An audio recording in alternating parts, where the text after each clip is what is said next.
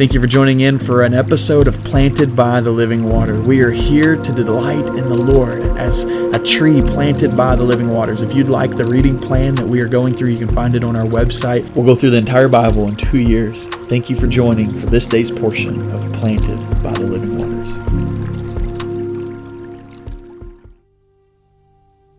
Welcome to episode 156 of Planted by the Living Waters. We find ourselves going through Chronicles, and 1 Chronicles 17 is where we're at today. I want to read to you just a few verses, starting in verse 9 and going to 14.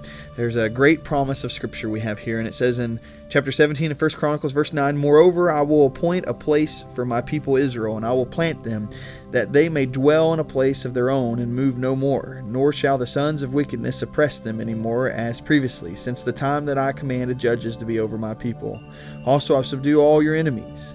And then in this time is when David is talking about building a temple for the Ark of the Covenant, the presence of God to dwell. And so David's going about bringing the Ark and building this temple, and it's in that place where God's going to tell David, no, Solomon's going to be the one to build it. But there is something that God tells David, and this is what I want you to lean in. So picking back up at the end of verse 10, it says, "Furthermore, I tell you that the Lord will build you a house." So you are not going to build me a house, David, but the Lord's going to build you a house. "And it shall be, when your days are fulfilled, when you must go to be with your fathers, that I will set up your seed after you, who will be of your sons, and I will establish his kingdom. He shall build me a house, and I will establish his throne forever. I will be his father, and he shall be my son, and I will not take my mercy away from him as I took it from him who was before you. And I will establish him in my house and my kingdom forever, and his throne shall be established forever." And this is oftentimes what's referred to as the Davidic covenant, the covenant made with David. And God tells David, forever, your seed is going to have a throne. You're going to have this everlasting kingdom. And from your seed is going to be this king that will come and have an everlasting kingdom. And we know it as the Messiah. Also, they would refer to him as the Messiah to come, the anointed one. And so here's the picture of God's promise to David, that there's going to be one that comes and your throne will last forever. And as we see the history of Scripture play out and the history of God's revelation play out, this promise means so much more than we could have ever even imagined at first. This promise is that Christ would come from David and his throne would be established forever. Think about the fulfillment of what God promised David. He promises him that he's going to give him one after him, a seed after him that's going to have an everlasting kingdom. Well, of course, that's Christ. He has an everlasting kingdom. And remember when Jesus came and his public ministry started, he said, the kingdom of God is at hand. We also know from Hebrews 12 where it tells us that we're surrounded by a great cloud of witnesses. And he says, let us lay aside the weight and the sin that so easily ensnares us. And it says, looking unto Jesus, the author and finisher of our faith. And then it says, who despised the shame and went to the cross. He endured the cross.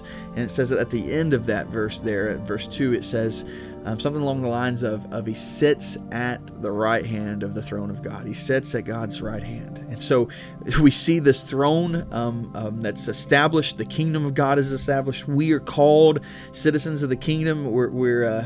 We get to partake in the kingdom of heaven.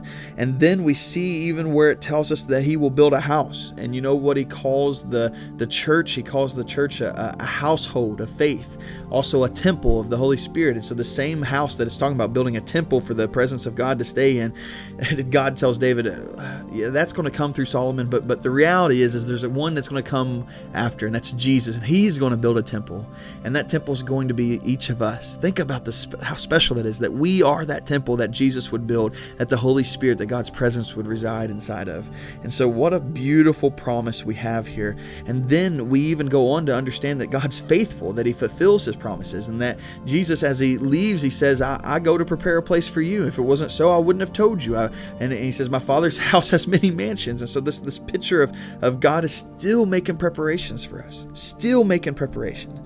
And so I want you to know that God is faithful, and that he provided it all, and his faithfulness is tested to be true through Jesus Christ, the one in which he promised to David all these years ago. He fulfilled in Christ and still fulfills and promises to us through Christ.